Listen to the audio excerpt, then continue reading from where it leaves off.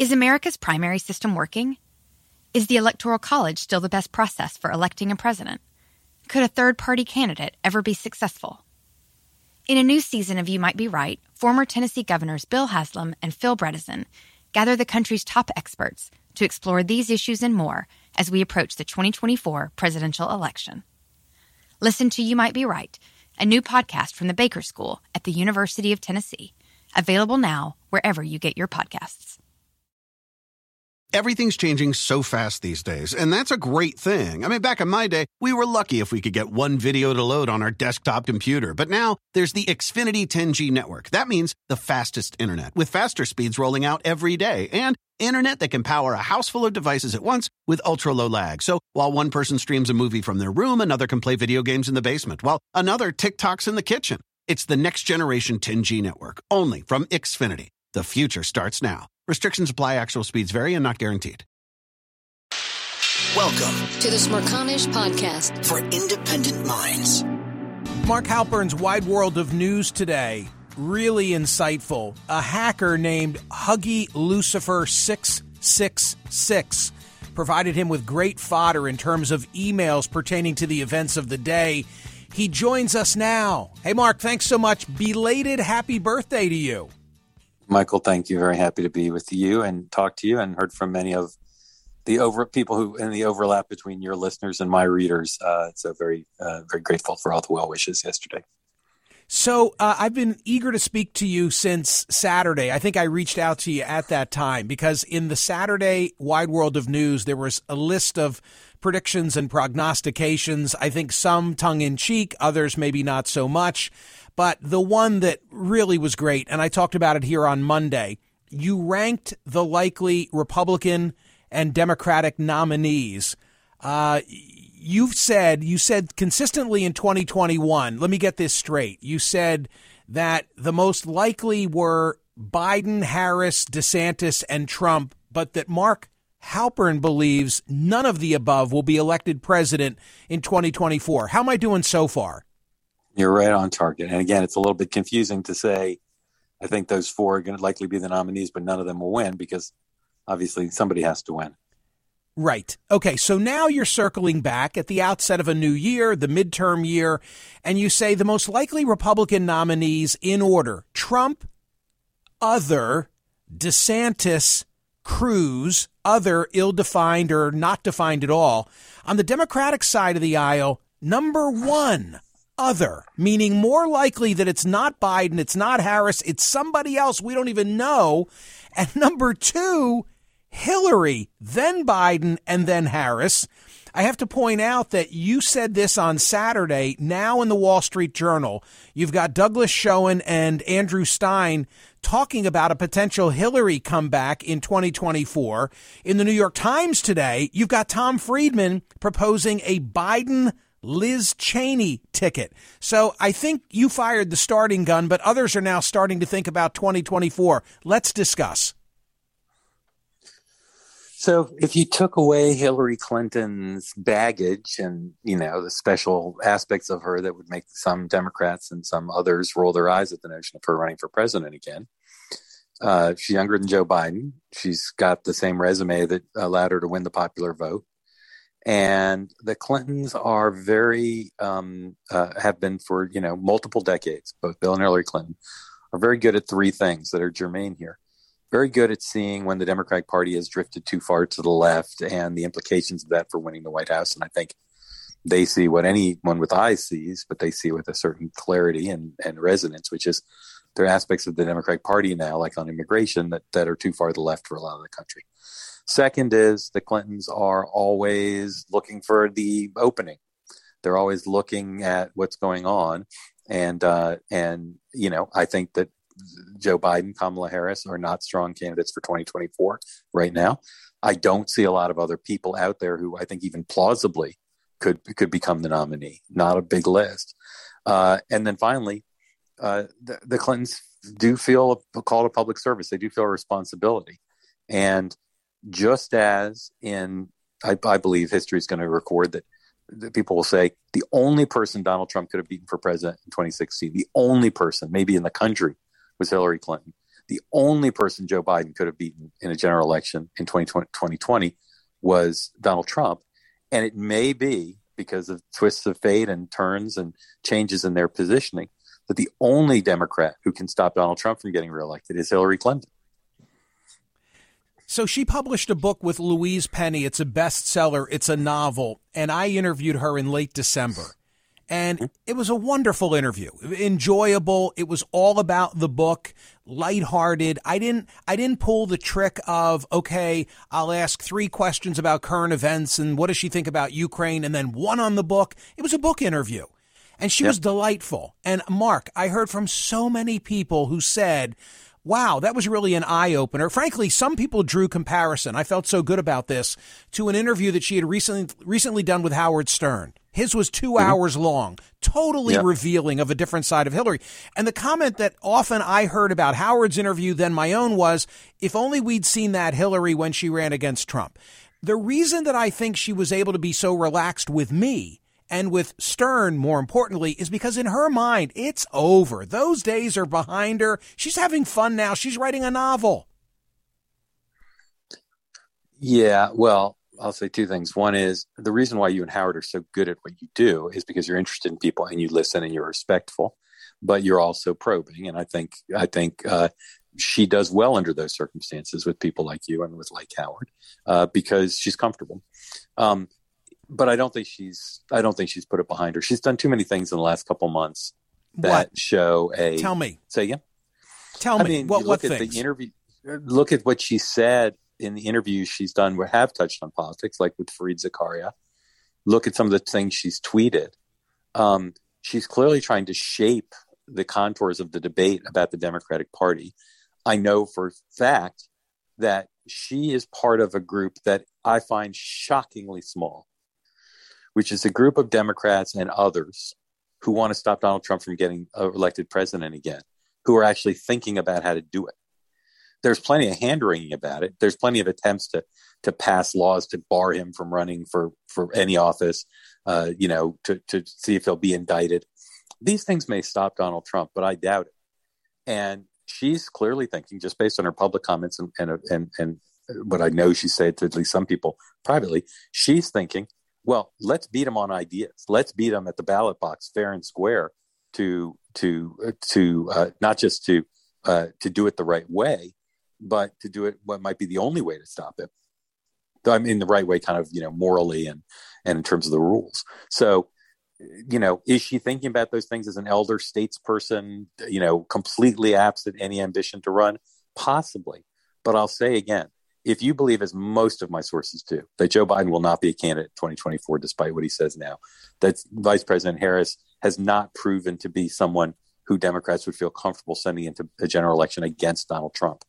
And then you look at all the senators, all the governors, all the House members, all the business people, all the categories from which one would normally look to say who's a potential nominee, who's a potential general election winner. I've not had time to go through and look at this systematically, but it is as short a list as I've seen either party have in quite some time. And so it brings you back inexorably to someone like Hillary Clinton, given how old, our presidents have been lately, to say, can't rule it out. Siri tells me that Hillary is 74 today, Trump is 75, Biden is 79. Right. So look, there's 3 ways to look at this. One is it's not just about age, it's about acuity.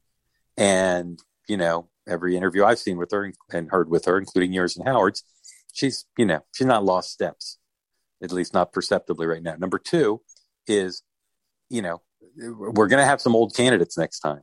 Bernie Sanders, I think, is underrated as someone who might run.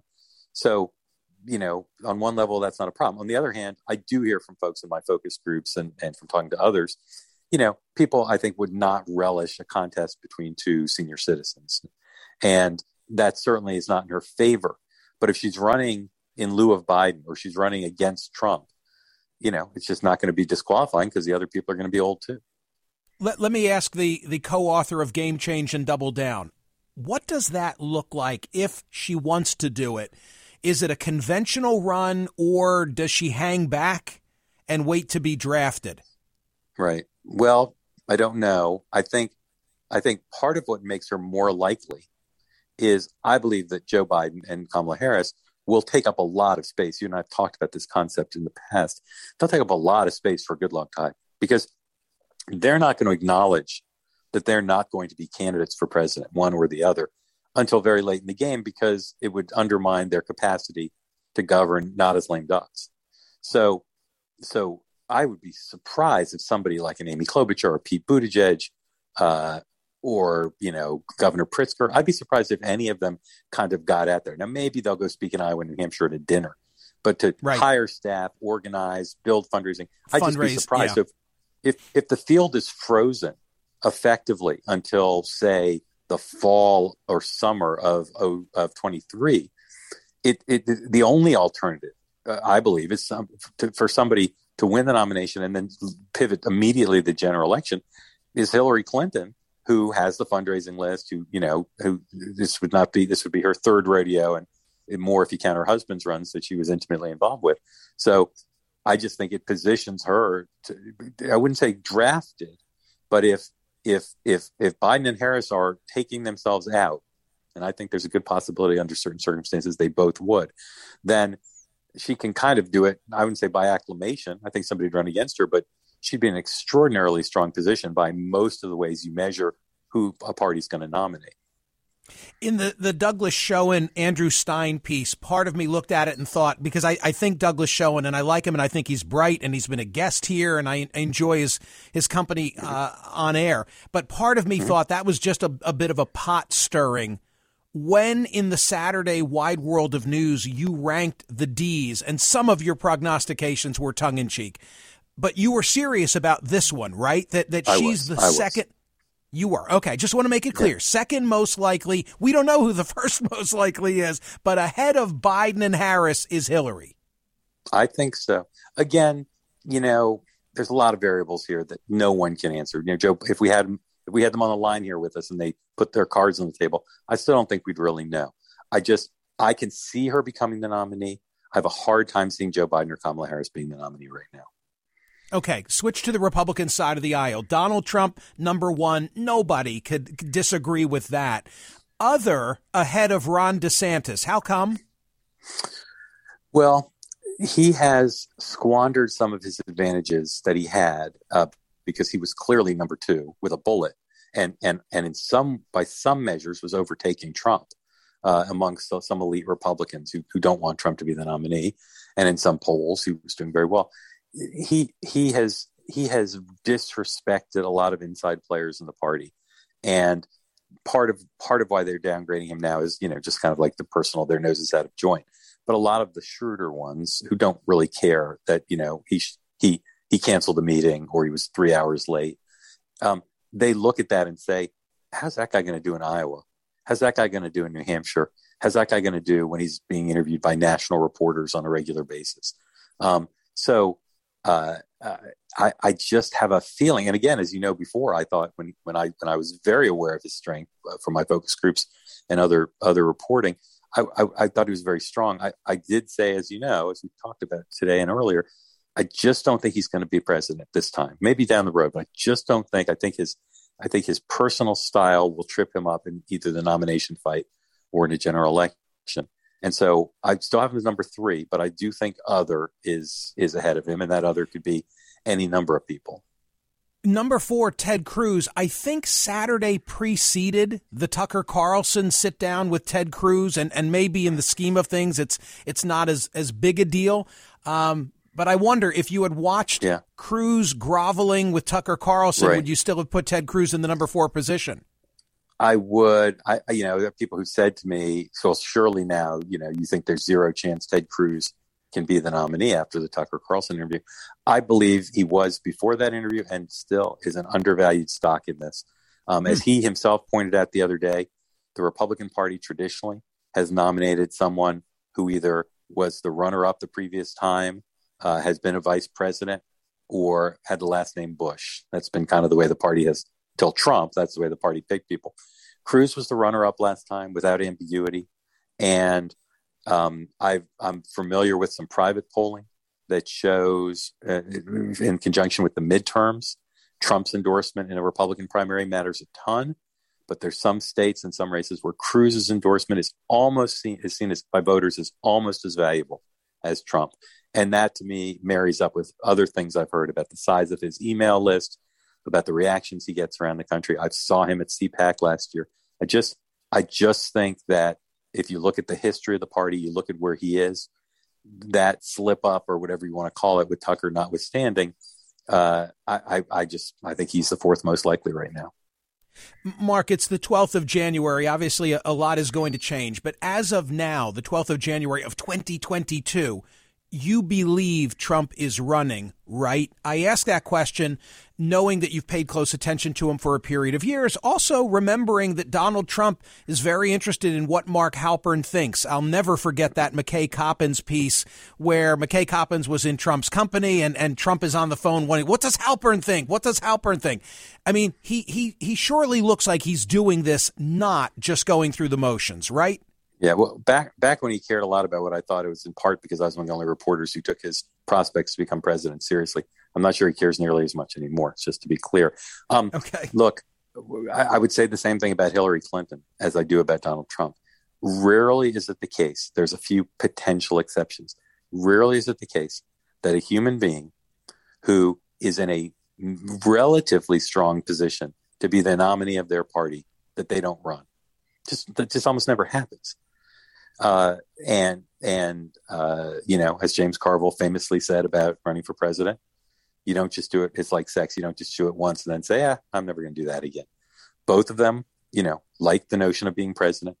Both of them, if you look at the historical metrics used, that pretty good predictors of who the nominee is. Trump more than Hillary, but, there's an extraordinary chance based on the polls and other things that he would be president, that he'd be the nominee rather. And so I just find it hard to believe he passed it up. Every conversation I have with anyone who's talked to him, they range from, 95% to 100% he's running. So something could change. Something could change on the health front or the legal front, but he's running right now. And the way he plots his life in conjunction with the midterms and who he criticizes, et cetera, it's all geared towards running. And that there was a New York Times story that I featured in Wild World of News a couple of days ago, didn't get nearly as much attention as I thought it would, that talked about how much money he and his groups, his super PACs, et cetera, are raising. There's no one close to him within the party. So I'd imagine he would run and try to redeem himself. The biggest sort of prism for this, I think, is Trump doesn't like to be a loser. Loser is the thing he hates the most. Is he a loser if he runs and loses? Absolutely. But he's a loser for sure if he doesn't run, because he's a one-term president. And he looks at that as like a huge sign of being a loser. Right before him, first time since the founding of the Republic, 3 straight 2-term presidents.